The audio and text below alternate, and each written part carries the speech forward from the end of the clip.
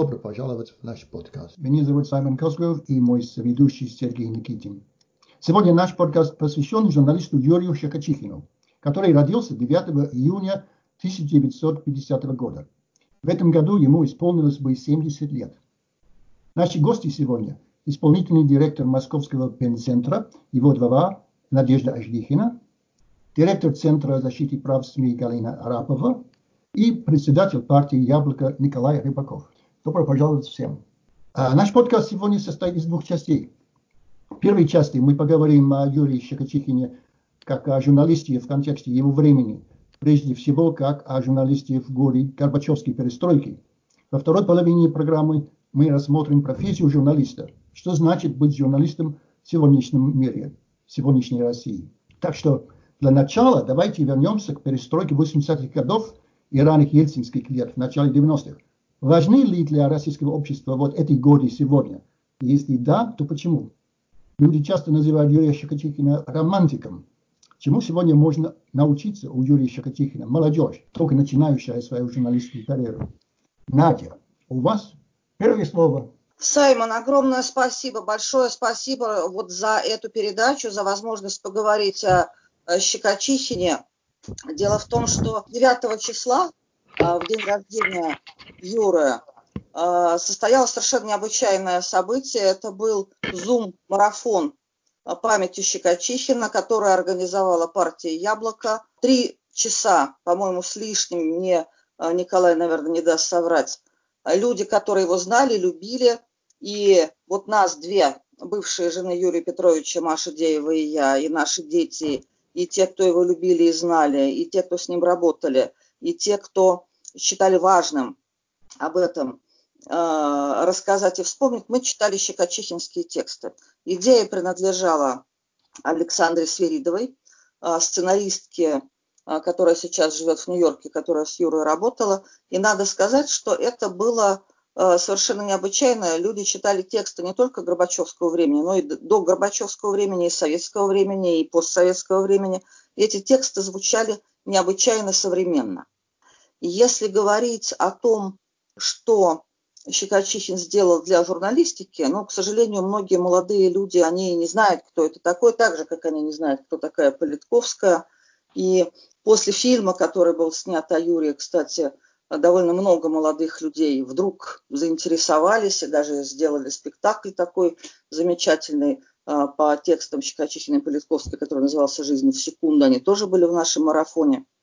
Но то, что мы сейчас можем говорить с вами вот так через границы, расстояния, то, что вообще сейчас происходит, открытая дискуссия, это, конечно, результат того, что происходило в 80-е годы, и не только в Горбачевские, но и до Горбачевские годы. И очень важно об этом помнить. Многим сегодня кажется, что жизнь началась даже не вчера, а сегодня, что ничего не было до нас. Это, конечно, не так. И именно вот это наше чтение, оно позволило обратиться к тем текстам, которые были опубликованы и в подцензурной советской печати, и уже в неподцензурной. Многим это казалось совершенно удивительно, но это все было. И это было не только результатом работы одного человека. И, наверное, значение Shchekochikhin как журналиста, который, в общем, в практику профессии привнес не только какие-то острые сюжеты, но он первым написал о существовании мафии, организованной преступности в прессе официальной, еще тогда советской, в 1988 году. Он первым еще в 70-е годы открыл горячую линию для трудных подростков, эта тема никуда не ушла, и наладил с ними связь. Вообще он очень интересовался молодыми всегда. Он открыл в 90-е годы горячую линию для стукачей в литературной газете. Результатом стала книга «Рабы ГБ». Он первым написал о расстреле рабочих в Новочеркасске в официальной советской тогда прессе перестроечной, о расстреле Катыни, о фальсификации судебных дел спецслужбами. Вот дело Константина Азадовского, знаменитое, это, так сказать, тоже один из этих примеров. И о многом-многом другом. Но самое главное, что его интересовало, в общем, его интересовал личный выбор человека, его поведение, его проявление. отношение к происходящему. Есть замечательная статья на качелях, которая появилась до перестройки еще, которая произвела необычайный эффект в свое время на журналистское сообщество и на всю читающую аудиторию. А читали тогда в Советском Союзе очень многие. Это была читающая страна, которая все-таки хотела каких-то перемен. И перемены эти произошли во многом благодаря той журналистике, которая прорастала сквозь вот этот бетон цензуры, партийного руководства и так далее. Но хочу сказать, что это было не только достоинством каких-то отдельных людей. Юра, конечно, был не один, он всегда считал, что он человек команды. Я думаю, что именно поэтому он пошел в политику, в Яблоко впоследствии. Это было результатом сотрудничества. Сотрудничество журналиста и аудитории, сотрудничество журналиста и экспертов, в том числе из силовых ведомств. Совершенно ясно, что знаменитая статья «Лев прыгнул», которая произвела вообще эффект не только в журналистике, положила начало современной расследовательской журналистике, но и стала причиной непосредственного создания отдела по борьбе с организованной преступностью в Министерстве внутренних дел при Горбачеве. Эта тема никуда от нас не ушла. Это было результатом сотрудничества и с Александром Гуровым, соавтором Shchekochikhin, и с другими людьми, которые, работая в силовых ведомствах, считали, что страна должна обновиться, что необходимо покончить вот с той позорной практикой, которая существует. И, в общем, это сотрудничество было всегда. То есть журналист, если говорить о значении журналиста, это не только медиатор там, между обществом и средствами массовой информации, какими-то идеями, но это человек, который соединяет позиции тех людей, которые ищут добра, которые ищут обновления. Ну и, конечно, вот тема личного выбора человека, ответственности человека за то, что он делает, она никуда не ушла. И вот в нашем марафоне это все звучало. Я очень надеюсь, что слушатели, может быть, смогут посмотреть материалы этого марафона. Они есть в Ютубе. Я знаю, что Яблоко готовит сейчас, может быть, Николай об этом скажет больше. Тоже такие специальные информационные материалы об этом. И самое главное, что, ну, в общем, журналист живет, конечно, не один день, так же, как его текст. Он живет до тех пор, пока живо его дело. И вот время показывает, что так оно и происходит. И то, чем занимался Shchekochikhin, остается актуальным. Я не могу не сказать, что когда мы ездили вот совсем недавно в Одессу и показывали фильм о Юре, который начинала снимать прекрасный режиссер Евгения Головня, не успела снять, она умерла. Ее ученица Юлия Маврина закончила эту работу. После фильма была дискуссия, как обычно, очень интересная. В Украине всегда очень интересно бывают дискуссии. И пришел Николай Розовайкин. Николай Розовайкин, я его, конечно, не узнала, он герой тоже очень известного очерка «После шторма» о коррупции в одесском пароходстве в 80-е годы до перестройки. Он сейчас правозащитник, он стал адвокатом. Он подошел и говорит: вы знаете, вот то, о чем Юрий Петрович писал, это никуда не ушло. В одесском пароходстве продолжается такое же безобразие. Там стоял его сын, там были еще молодые люди. Говорит, ну мы этим занимаемся. Мне кажется, что вот это самое главное.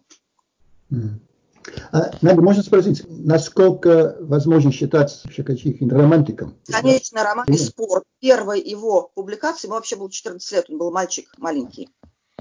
Она была посвящена тому, как он из пластилина воссоздавал восстание декабристов, расположение полков. Он по историческим книгам пытался воспроизвести их амуницию, как они выглядели. Вот его интересовали декабристы. Вообще очень интересовала история. Его интересовали люди, которые готовы пожертвовать тем, что они имеют во имя добра. Вообще, когда мы с ним познакомились, это был 1984 год, он сказал, что его убьют за то, что он пишет. Ну, это звучало по меньшей мере дико, потому что представить, что в Советском Союзе был Советский Союз, был жуткий застой. Журналистов, конечно, преследовали, увольняли, даже могли там выслать, посадить в исключительном случае. Но что их будут убивать, это представить было совершенно невозможно. Но он считал, что это, в общем, не то что служение, что это, ну, вот какая-то судьба, и нужно ее исследовать. Бесспорно, он был романтиком, он верил, что слово может изменить жизнь. Ну, в общем, он отчасти это и делал. Хорошо, спасибо. Николай, Shchekochikhin был членом вашей партии, и поэтому для вас, наверное, он тоже важный человек. Вы начали, Саймон, того, чем я хотел бы закончить, ну тогда к этому и перейдем. Что, конечно, для меня сейчас, как для председателя партии, это большая честь и большая ответственность руководить политической структурой, судьбу с которой связывали в истории нашей страны такие люди, как Юрий Shchekochikhin, такие как Лариса Юдина и многие другие. И, к огромному сожалению, видимо, закономерно это событие, что многие закончили судьбу так, как Юрий Петрович, потому что противостояли огромному, сильному и такому кровожадному режиму, причем совершенно разные годы.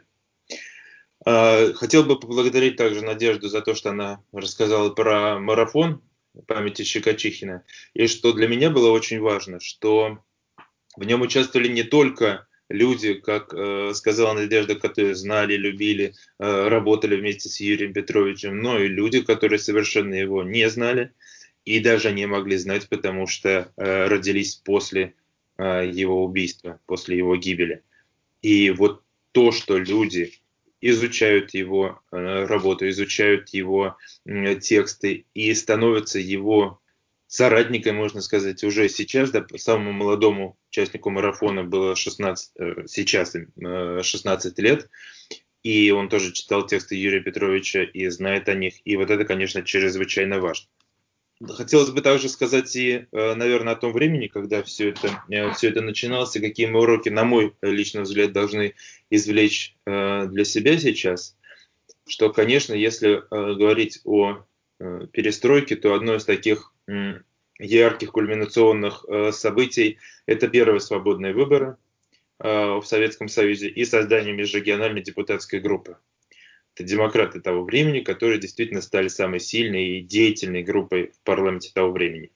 Это были яркие люди, но, к огромному сожалению, и вот здесь надо думать уже о выводах, для нас сейчас у них не было единой осмысленной программы действий, кроме как долой монополию КПСС. И как только добились отмены 6-й статьи, выяснилось, что дальше общих, единых, конкретных действий на будущее, по большому счету, нет. И поэтому, когда рухнул Советский Союз, то, к большому сожалению, власть серых вернулась очень быстро. Очень многие люди оказались не готовы к участию в политике, работе в политике, как к ежедневному труду. И, к огромному сожалению, сильно восторжествовал миф о том, что как только мы победим КПСС, так все наладится и будет всеобщее счастье, все проблемы будут решены. Сменилась действительно в государстве, сменилась экономическая форма хозяйствования, но на смену одному авторитаризму пришел другой, ельцинский, а потом как закономерное продолжение путинский, превращающийся сейчас уже из авторитаризма в тоталитаризм. Многое чего достаточно быстро случилось, ведь от свободных выборов достаточно быстро перешли к выборам 96-го года, и потом выборы становились все несвободнее и несвободнее и дошли до того, чем они являются сейчас. К большому сожалению, мы наблюдаем сейчас очень схожую картину с тем, что происходило в то время. Тоже такое наивное представление очень многих активистов, что как только мы победим Единую Россию, так наступит демократия и счастье. И поэтому слоганы «Долой Путина», «Долой монополию Единой России», «Мы здесь власть», они очень популярны. И не очень популярно обсуждение и дискуссия на тему, а что же будет после. Потому что совершенно очевидно, что монополия Единой России закончится, Путин перестанет быть президентом, и вопрос заключается в том, что будет дальше, что будет после этого. И вот это очень важно, чтобы не повторить тех же ошибок. И на мой взгляд, конечно же, это самый важный урок того времени, самый важный урок перестройки для тех, кто работает в политике сейчас. И что тоже надо помнить, к большому сожалению, сейчас многие опускают руки, думая, что это надолго все происходящее. Но перемены наступают очень быстро. И они наступали в конце 80-х очень быстро, сейчас они будут наступать еще быстрее. И, конечно, мы должны быть к ним готовы. И то, каким политикам, потому что я думаю, что и Надежда, конечно, и Галина больше будут говорить о Юрии Петровиче как о, я так себе думаю, журналисте и человеке, то таким, как политик был Юрий Петрович, вот таких людей должно быть в нашей стране больше, тогда времена как можно скорее изменятся. А Николай, насколько, как вы считаете, насколько его профессия, то есть быть журналистом, это хорошая подготовка для политика? Или наоборот? Это важно. Спасибо, да, действительно, это хороший вопрос. И я думаю, что здесь есть грань, когда человек начинает понимать, что его расследование, его работа в журналистике. У меня большой опыт работы в экологической организации, и это очень сложно в журналистике и в экологическом движении. Когда люди понимают, что настоящих изменений в той сфере деятельности, которой они занимаются, можно достичь только очень и тогда они становятся в политику и идут, в том числе и в выборные органы власти, идут депутаты, участвуют в работе политических партий. Это чрезвычайно. Но, к большому сожалению, надо помнить, что важно, становясь политиком, очень четко сохранять в себе человека и верить в те идеалы и следовать тем принципам, которые у тебя есть. Потому что в нашей истории и в общемировой истории бывали люди, которые приходили под слоганами борьбы с коррупцией, борьбы за правду, к большому сожалению, и приводили ровно противоположные политические устремления и ценности, чем те, с которыми они шли в политику изначально. Поэтому, конечно, опыт Shchekochikhin и в журналистике, и в политике, он чрезвычайно важен. Это правда. Вы напоминали вот его смерть. Можете что-то рассказать об этом? Как вы видите, вот, ему сколько было лет? По-моему, 52? 53. 53, да, и подозрение о том, что отравили его. Да, конечно.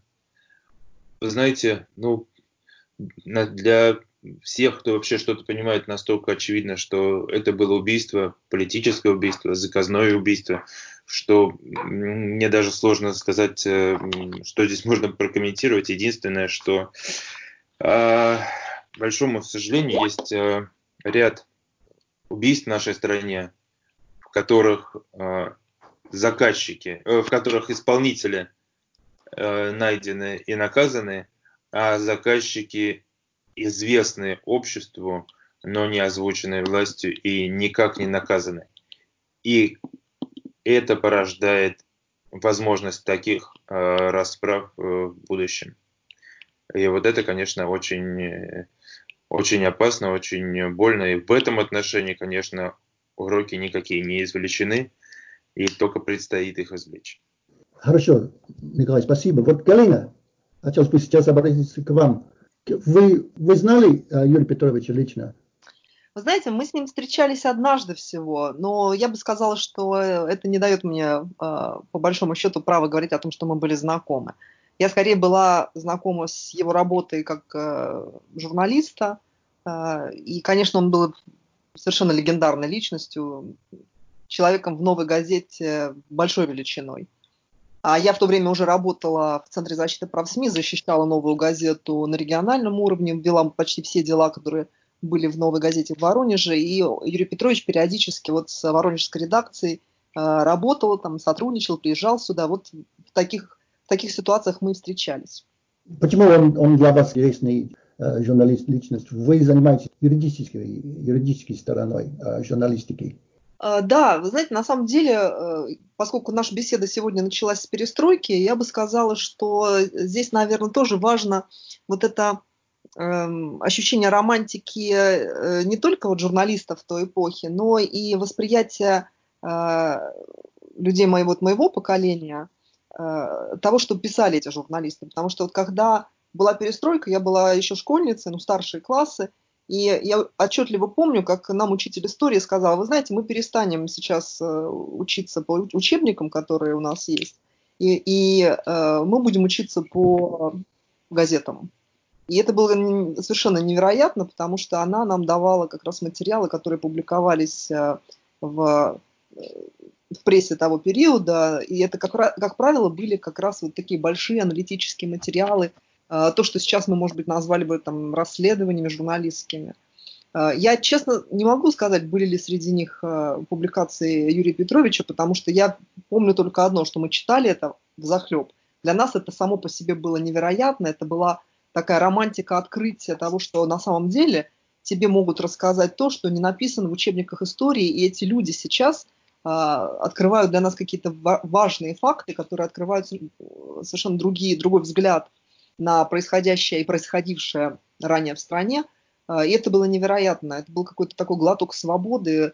И сам факт того, что люди могут сейчас анализировать историю страны, то, что происходит в ней сейчас, то, что происходило ранее, и публиковать это в газетах, это вообще просто выбивалось из общей концепции советских газет, и это давало ощущение не просто вот свободы, о которой я уже сказала, а ощущение, что ты можешь сделать что-то и сам тоже дальше, что вот это что-то глобально изменилось. Вот это, конечно, вот романтика того периода, она была очень важна для формирования вот такого свободолюбия нашего поколения. Может быть, именно поэтому вот современные дети, подростки, да, они тоже немножко уже отличаются. А вот условно 25-35-летние, среди них очень много людей, которые выросли вот как раз в период правления, повзрослели, выросли в период правления Владимира Путина, и это по-другому их сформировало как личности.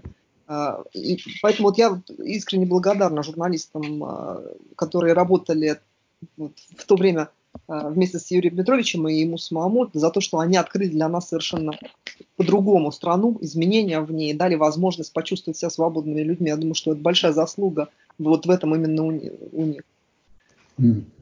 Насколько я понимаю, это признак, один из знаков, насколько страна изменилась. В том, что сейчас, как я представляю, да, журналист в России очень нужен юрист, чтобы проверить, например, что написано, да, никаких там мест, за которые можно судиться с ним.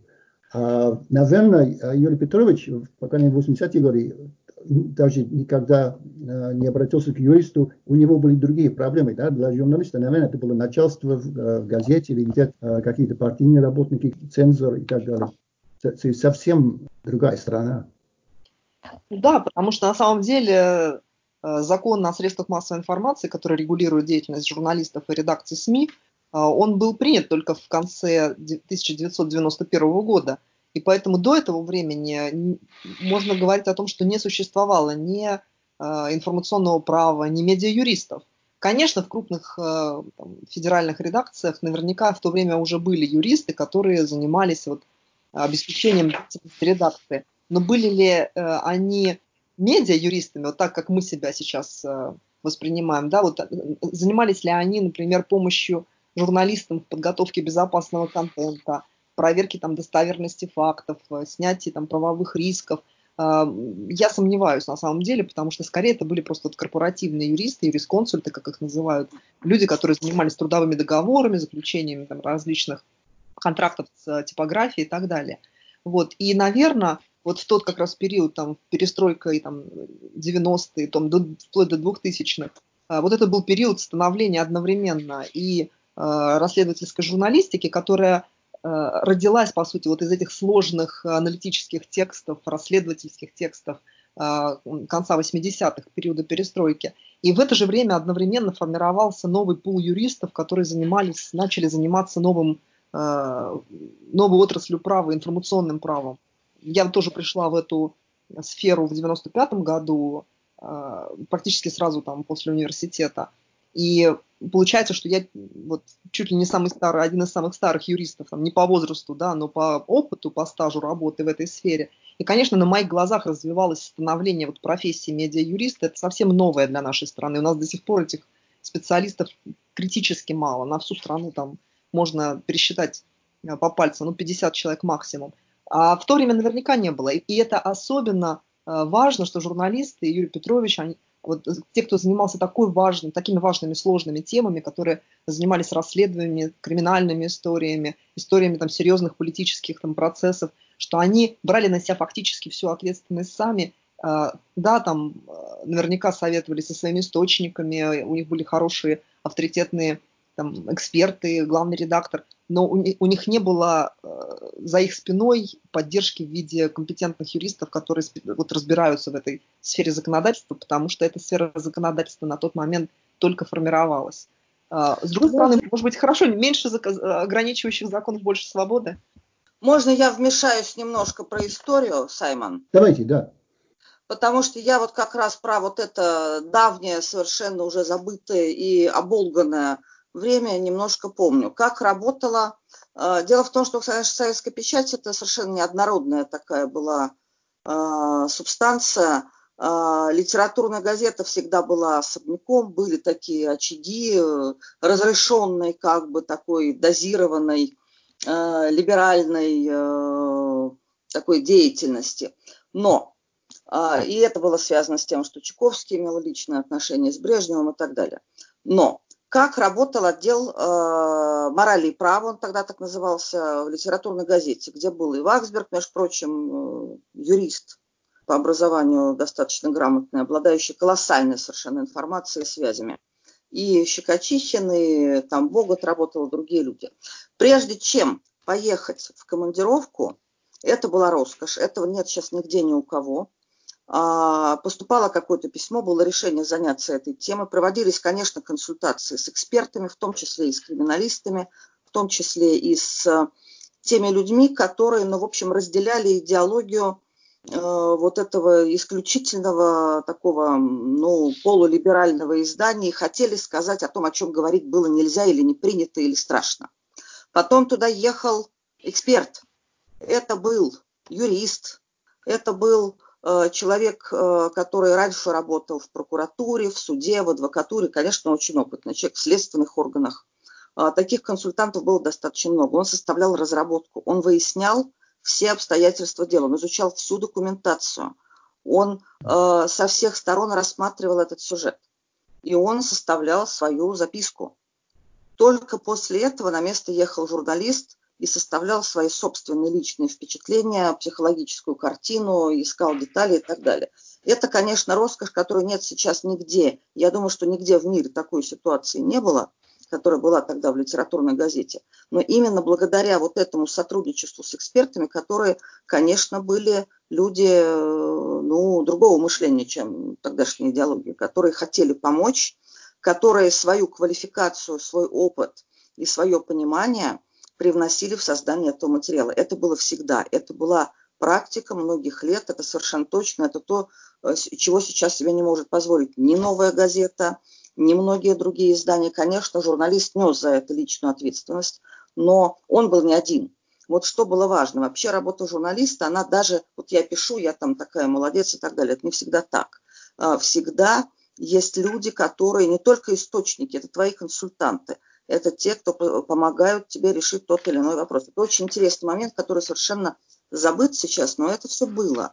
И именно поэтому многие публикации того времени имели такой оглушительный эффект. И их читала вся страна. Не надо забывать, что у нас было единое информационное пространство, очень редуцированное, очень такое ограниченное во всех смыслах, но то, что туда прорывалось, это имело, конечно, эффект разорвавшейся бомбы. Если мы хотим сказать о том, почему произошли эти перемены, они произошли, конечно, не только потому, что там рухнули цены на нефть, не только потому, что Горбачев вдруг так решил. Это был колоссальный общественный запрос. Это был народный порыв к обновлению. И журналисты здесь были на переднем крае, ну, как выразители вот этого голоса народа. Самое важное было найти те слова. И, может быть, исключительное явление Shchekochikhin, которое действительно был исключительным явлением даже вот на той очень эмоциональной и серьезной волне, предперестроечной, перестроечной, в ней же участвовали лучшие писатели, лучшие ученые, лучшие умы, лучшие люди страны. Все хотели обновления. Да, они не смогли соединиться. Да, я прекрасно помню межрегиональную группу, это было безумно все романтично. Это было как такое невероятное приключение. Ну, журналистика вообще, она сродни приключению. Если у тебя нет вот этого видения, ты никогда не будешь близок и понятен людям. И Shchekochikhin это прекрасно понимал. Но он совпал со временем. И именно его темперамент, его феерическая совершенно интуиция. Ну, все же знали вообще, где мы живем и как это все происходит. И все понимали, какие есть сюжеты и на что можно обратить внимание. Но выбрать именно тот сюжет, который станет знаком времени, ну, для этого нужно что-то немножко больше, чем профессиональное мастерство, опыт и, так сказать, желание принести пользу людям. Вот, мне кажется, внимание к той эпохе, которая сейчас уже история, внимание к людям, которые эту эпоху олицетворяли во многом и бесспорно приближали те перемены, которых ждала страна, которых ждали люди. Это очень важно. Я вообще убеждена, что многие проблемы сегодняшнего дня – это результат неоконченных наших разговоров, которые были как-то скомканы в 90-е, когда начался рынок, когда началась другая жизнь, как-то все стало очень быстро. Неокончены были очень важные разговоры о сущности. Сейчас, особенно в период вируса, это очевидно, как-то нельзя идти вперед, не обращаясь к каким-то принципиальным вопросам, может быть, очень страшным, очень неприятным, там, лично для каждого, для общества, для какой-то группы. Но это надо сказать, надо иметь мужество это назвать.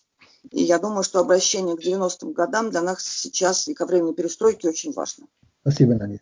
Вот сейчас хочу передать слово Сергею. Да, спасибо, очень интересно. Я вот что хотел сказать. Сегодня я общался с моей знакомой журналисткой, которая была редактором газеты «Оренбуржье», а до этого она была редактором одной районной газеты. И она мне сегодня говорит, что вот районные и городские газеты скоро совсем похоронят, по ее словам, при том подходе, который сегодня наблюдается со стороны учредителей. Дальше она говорит, что как жалко, такие сильные коллективы профессионалов были, и все уничтожено за какой-то десяток лет. То есть вообще мы сами все видим, что ситуация в журналистике изменилась, что если ты хочешь как-то беспроблемно жить и называться как будто бы журналистом, то надо писать о моде, о спорте, не знаю, о цирке. Вот, но что, вот как по вашему мнению, сегодняшние наши друзья-собеседники, что значит посвятить себя журналистике? Вообще, имеет ли смысл сегодня этим заниматься? И какое будущее у этой профессии? Вот как, Надежда, вы считаете? Ой, я считаю, что будущее у журналистики прекрасно. Я как раз полна оптимизма, прежде всего, потому что я вот 2 года преподавала на факультете журналистики МГУ, общалась с теми ребятами, которым не 30, а 20 лет. И я абсолютно изменила мнение о молодых. Я их стала уважать. Ну, понятно, что это не все 20-летние, это те, которые хотят стать журналистами, которые кто-то хочет прославиться, кто-то что-то, но большинство из них хотят изменить мир к лучшему. Большинство из них не хотят уехать из страны. Они не хотят работать за деньги, для них это вообще не имеет значения. Вот в их поколении это как-то не важно. Они понимают, что они смогут заработать себе онлайн, как-то даже для меня загадочно, как это у них происходит. Они хотят реализоваться, и вообще-то они идеалисты. Они, к сожалению, не все политически активны, многие как-то от этого достаточно далеки, но сказать, что они никого не видели на экране, кроме Путина, вообще в своей жизни. Они родились, понятно, в общем, когда.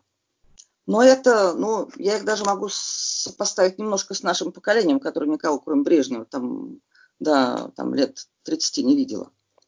Они очень светлые, они очень профессиональны, между прочим, они гениально работают с информацией, они очень мало знают о нашем прошлом, они очень мало знают, им родители, видимо, не рассказывают. Наши главные разговоры были о том вообще, как мы жили в их время, это их совершенно потрясало, и они начинали копать и делали это совершенно гениально.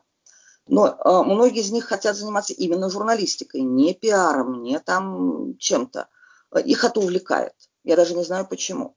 Я вижу то же самое. Я 6 лет была вице-президентом Европейской Федерации журналистов, общалась с молодыми европейцами и видела примерно то же самое, что тоже меня, честно говоря, озадачивало. Вроде бы нет для этого никаких стимулов, как-то это странно. Видимо, это какая-то естественная потребность человека, так же, как есть естественная потребность в правде и справедливости. Поэтому, я думаю, журналистика не исчезнет. Другое дело, она, может быть, найдет какие-то другие ниши. Вот мой коллега, мой друг Рикардо Гутьеррес, генеральный секретарь Европейской Федерации журналистов, он считает, что большая такая конвенциональная журналистика, она просто превратится в пиар и развлечение, собственно, что и происходит сейчас, пропаганда и развлечение. А журналистика уйдет в ниши, уйдет в какие-то другие сферы. Она опять станет ближе к литературе. Вот я сейчас работаю с международным пеном и вижу, что это действительно, так сказать, происходит в самых разных регионах мира. И Россия здесь совершенно не исключение. Я думаю, что у нас колоссальный потенциал. Мы просто, может быть, смотрим, как-то слишком традиционно на эту сферу. Что вот должны быть там большие газеты, должны быть какие-то большие телеканалы, но никто не смотрит большие телеканалы. Даже люди, средне-старшего возраста уже перестали на них обращать внимание. есть какие-то другие возможности. То есть потребность в свободном высказывании, в достойном и честном слове, она существует. И она, видимо, только становится все более востребованной. Поэтому я на журналистику смотрю с оптимизмом. Она не исчезнет никогда. Она станет, может быть, иной. Она станет технически, может быть, более... Вот мы с вами общаемся посредством непонятных для меня совершенно, вот, так сказать, этих волн, сигналов и возможностей. Она будет обретать какие-то иные формы, но смысл ее, то есть высказывание человека, звучащий человеческий голос и воззвание к совести, чести и какому-то внутреннему справедливости, чувству справедливости, оно никогда не исчезнет, потому что это невозможно. Очень приятно слышать ваш оптимизм, а между тем мы все-таки говорим, ну, вот конкретно в вашей истории о Москве. Я понимаю, что туда приехали учиться студенты и из других мест, но сегодня с нами Галя, и я хотел бы спросить, Галя, какое твое мнение, как вот ты, человек, который живет в Воронеже, как тебе видится журналистика, которая не московская? Имеет ли это смысл сегодня? Вообще, что такое региональная журналистика? Разделишь ли ты тот пессимизм, который сегодня прозвучал в озвученной мной цитате моей знакомой из Оренбурга? Ну, то, что я живу в Воронеже, не означает, что я только работаю с региональными журналистами. Мы работаем и с федеральной прессой, с большими крупными информационными проектами федерального уровня. То есть в этом смысле как бы мое территориальное месторасположение, оно в меньшей степени имеет значение. Но да, наверное, скорее здесь надо говорить о том, что Центр защиты прав СМИ, который я возглавляю, он работает с журналистами разного уровня из разных изданий. И с маленькими районными газетами, там, и с крупными изданиями.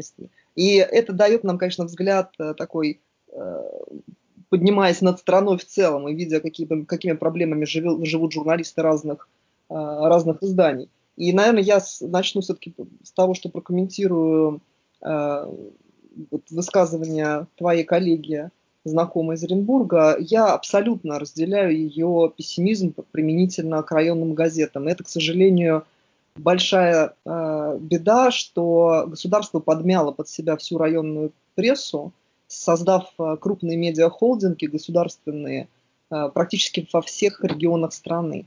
И эти медиахолдинги, они функционируют в формате государственных бюджетных учреждений в подавляющем большинстве, то есть они учредителями являются, у них правительство регионов, соответственно, правительство полностью контролирует контент, и журналисты этих медиахолдингов, к сожалению, к большому, не чувствуют себя свободными. То есть они хоть и называются журналистами, но все больше говорят о том, а давайте сделаем их государственными служащими по статусу. Они утратили вот эту свободу писать о проблемах, так как они делали это раньше. Да, старые районные газеты, они были старомодными, черно-белыми, некрасивыми, у них не было модной верстки, но они были гораздо ближе к народу, они писали о проблемах местных проблемах, да, на низовом уровне, они были живыми. Сейчас это такие прекрасной версткой, с онлайн-форматом, конвергентной редакцией во многом, но они стали все формализованными под единый как бы, формат, как нравится местной власти. И это проблема, которая на самом деле уже последние лет 10 действительно, она вот пульсирующая в регионах. Можно сказать, что совсем можно уже закрыть проблему районной печати, то есть районные газеты в том формате, в котором они существовали в 90-х, уже не существуют в стране. И это на самом деле, с одной стороны, печально, с другой стороны, это результат общей кампании огосударствления, национализации печатных изданий на региональном уровне. Но это одновременно дало толчок, например, в регионах к тому, что стали появляться новые форматы, вот то, о чем, собственно, говорит Надежда, электронные какие-то СМИ, блогеры, которые заменяют журналистов традиционных, это сетевые издания, это сейчас телеграм-каналы, и они восполняют вот этот недостаток журналистики в регионе, потому что журналисты районных газет, они, конечно, плачутся, говорят о том, что они перестали чувствовать себя реально журналистами. Да, у них там прекрасное оборудование, государство обеспечивает их очень неплохо сейчас и зарплатами лучше стало во многих смыслах, чем было раньше. Им там не требуется надеяться только на себя и на рекламу, но, с другой стороны, они утратили возможность реализовывать свою профессиональную миссию. Поэтому да, с одной стороны, вот здесь есть серьезная проблема, но эта проблема не только вот конкретно районных газет, это в целом очень высокий уровень государственной собственности на медиарынке, в особенности то, что касается печатной прессы и телевидения регионального. Но одновременно с этим я должна сказать, что я тоже не пессимист. Я разделяю чувства Нади. Я тоже работаю со студентами. Я преподаю уже, наверное, лет 10 на факультете журналистики Воронежского государственного университета. И я наблюдаю этих детей, с 3-й курс, 4-й курс, магистры. И это ребята, которые... Они как раз очень любопытно видеть их ощущения от происходящего в стране, какую прессу они читают, собираются ли они работать в профессии. И если лет 5-7 назад я первое свое занятие начинала с вопроса, собираетесь ли вы работать в профессии, что вы читаете, какими источниками информации вы пользуетесь, и меня просто до глубины души, конечно, поражали их ответы. Мало кто собирался оставаться в профессии. И многие из них собирались уходить в пиар или сразу говорили, что все это мы просто образование получим. И отлично понимаем, что, скорее всего, придется работать где-нибудь в пресс-службе государственных органов. Сейчас совсем не так. И последние несколько лет ребята показывают серьезную заинтересованность в журналистике, им интересна миссия профессии, сильно изменился спектр того, что они читают, источники информации, которыми они пользуются как профессионалы. И это очень здорово, это очень обнадеживает на самом деле.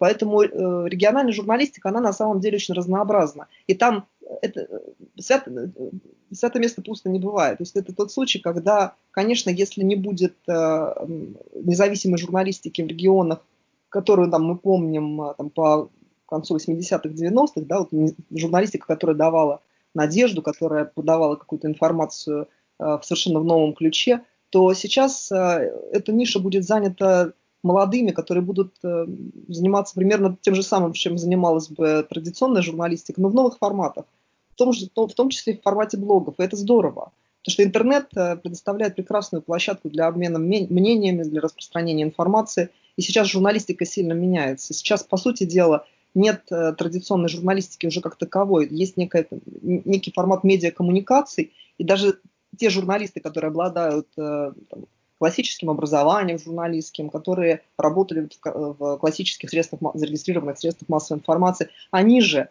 могут вести одновременно блоги, делать подкасты, и это расширяет возможности для их доступа к аудитории. Так что я думаю, что у журналистики действительно масса возможностей. Не знаю, в нашей стране говорить о том, что у нее прекрасное будущее, я бы, наверное, сейчас не стала, учитывая, что принимается такое количество законов, которые ограничивают право на свободу слова. Но то, что журналисты не отчаиваются, не собираются уходить из профессии, а ищут возможности и на федеральном, и на региональном уровне, и на межгосударственном уровне, когда они создают альянсы и проекты журналистских расследований, в которых участвуют журналисты из разных стран. Мне кажется, это здорово. И возможностей для этого сейчас все больше и больше. Очень интересно. Я сейчас хочу вспомнить ту статью, которую я читал. Мы сегодня ее упомянули, Надежда упоминала, это «Лев прыгнул». И я помню, как я ее читал много лет назад, и на меня она произвела очень сильное впечатление.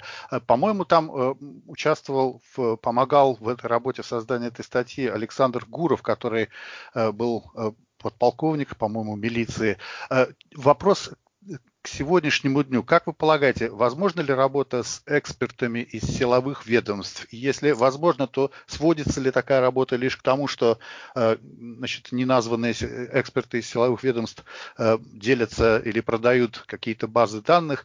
Или это действительно возможно какое-то серьезное сотрудничество? И, может быть, примером того является недавнее интересное расследование ФСБ «Крышует Россию». Как сейчас обстоят дела в сотрудничестве с экспертами? Большое спасибо за этот вопрос. Я убеждена, что сотрудничество, которое было до перестроечные годы, оно происходит во всем мире. Все журналисты, расследователи, конечно, имеют не только источников, но и надежных партнеров в самых разных структурах. Это и банки, и спецслужбы, и полиция, и самые разнообразные организации. Это часть работы. Можно вспомнить легендарную фигуру Стига Ларсена, покойного, шведского журналиста-расследователя, которого, кстати, шведы при жизни не очень хотели печатать, у него были проблемы всегда с опубликованием своих материалов. Дело в том, что журналист, который занимается какой-то проблематикой, он всегда имеет очень широкую сеть контактов и своих сторонников. Не имея таких сторонников, это не индивидуальное творчество. Оно никогда не было исключительно индивидуальным творчеством. Я приехал, посмотрел, узнал, что такое на самом деле, и всем рассказал. Конечно, нет. Это именно медиация, это именно соучастие в поиске правды. А сейчас журналистское расследование, это, конечно, прежде всего журналистика больших данных.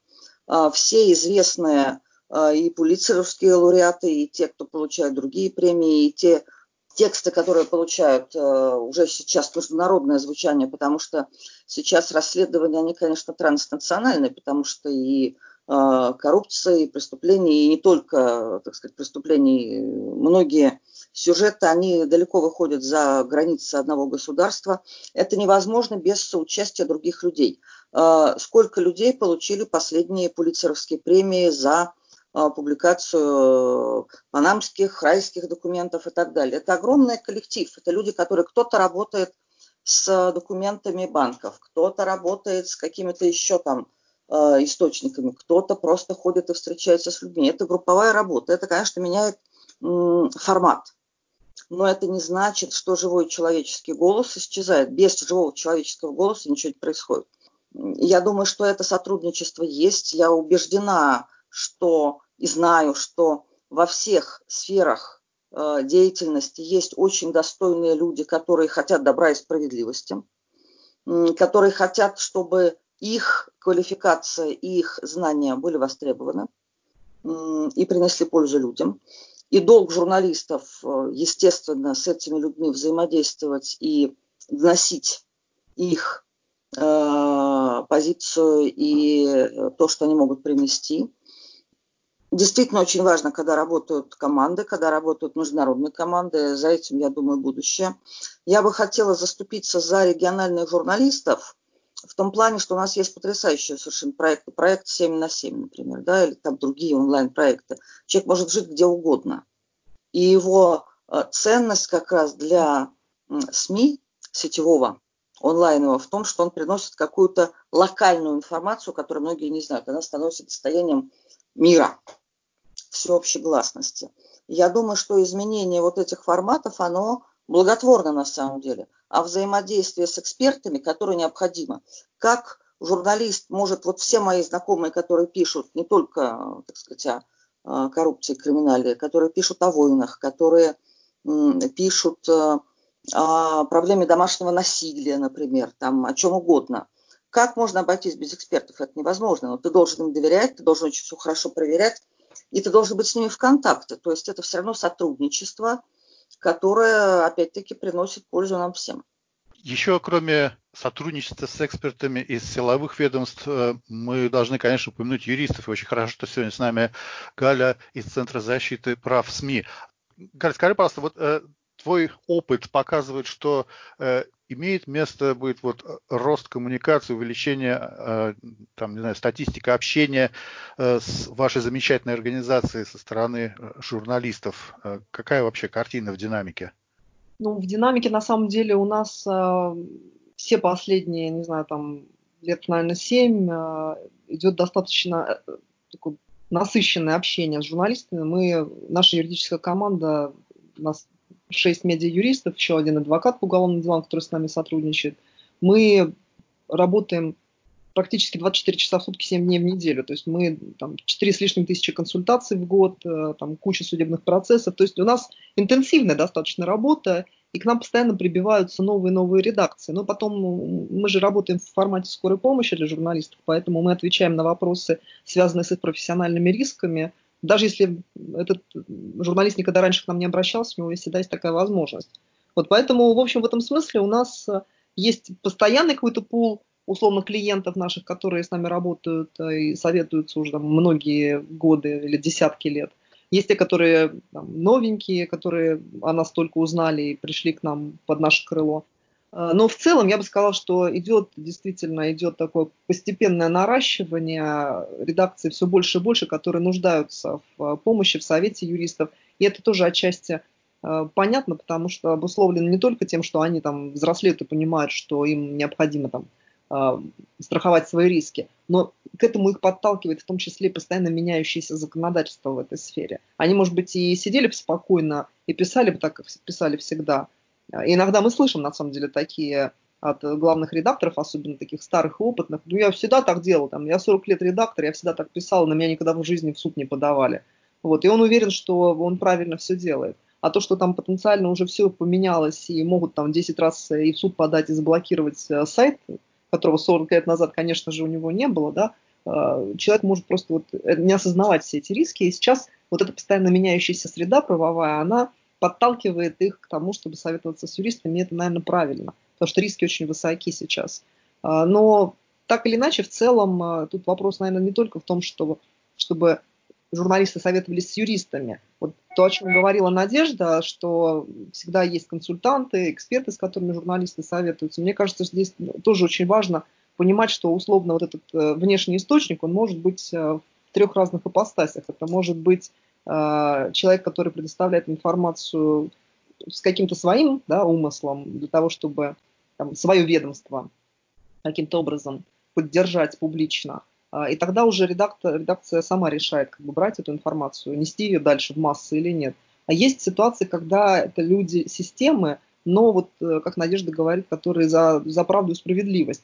Это то, что вот в международной концепции называется whistleblowers. У нас, к сожалению, это люди, которые раскрывают какую-то внутреннюю информацию, рискуя собой, рискуя своей безопасностью, своим местом работы и так далее, но в защиту общественного интереса.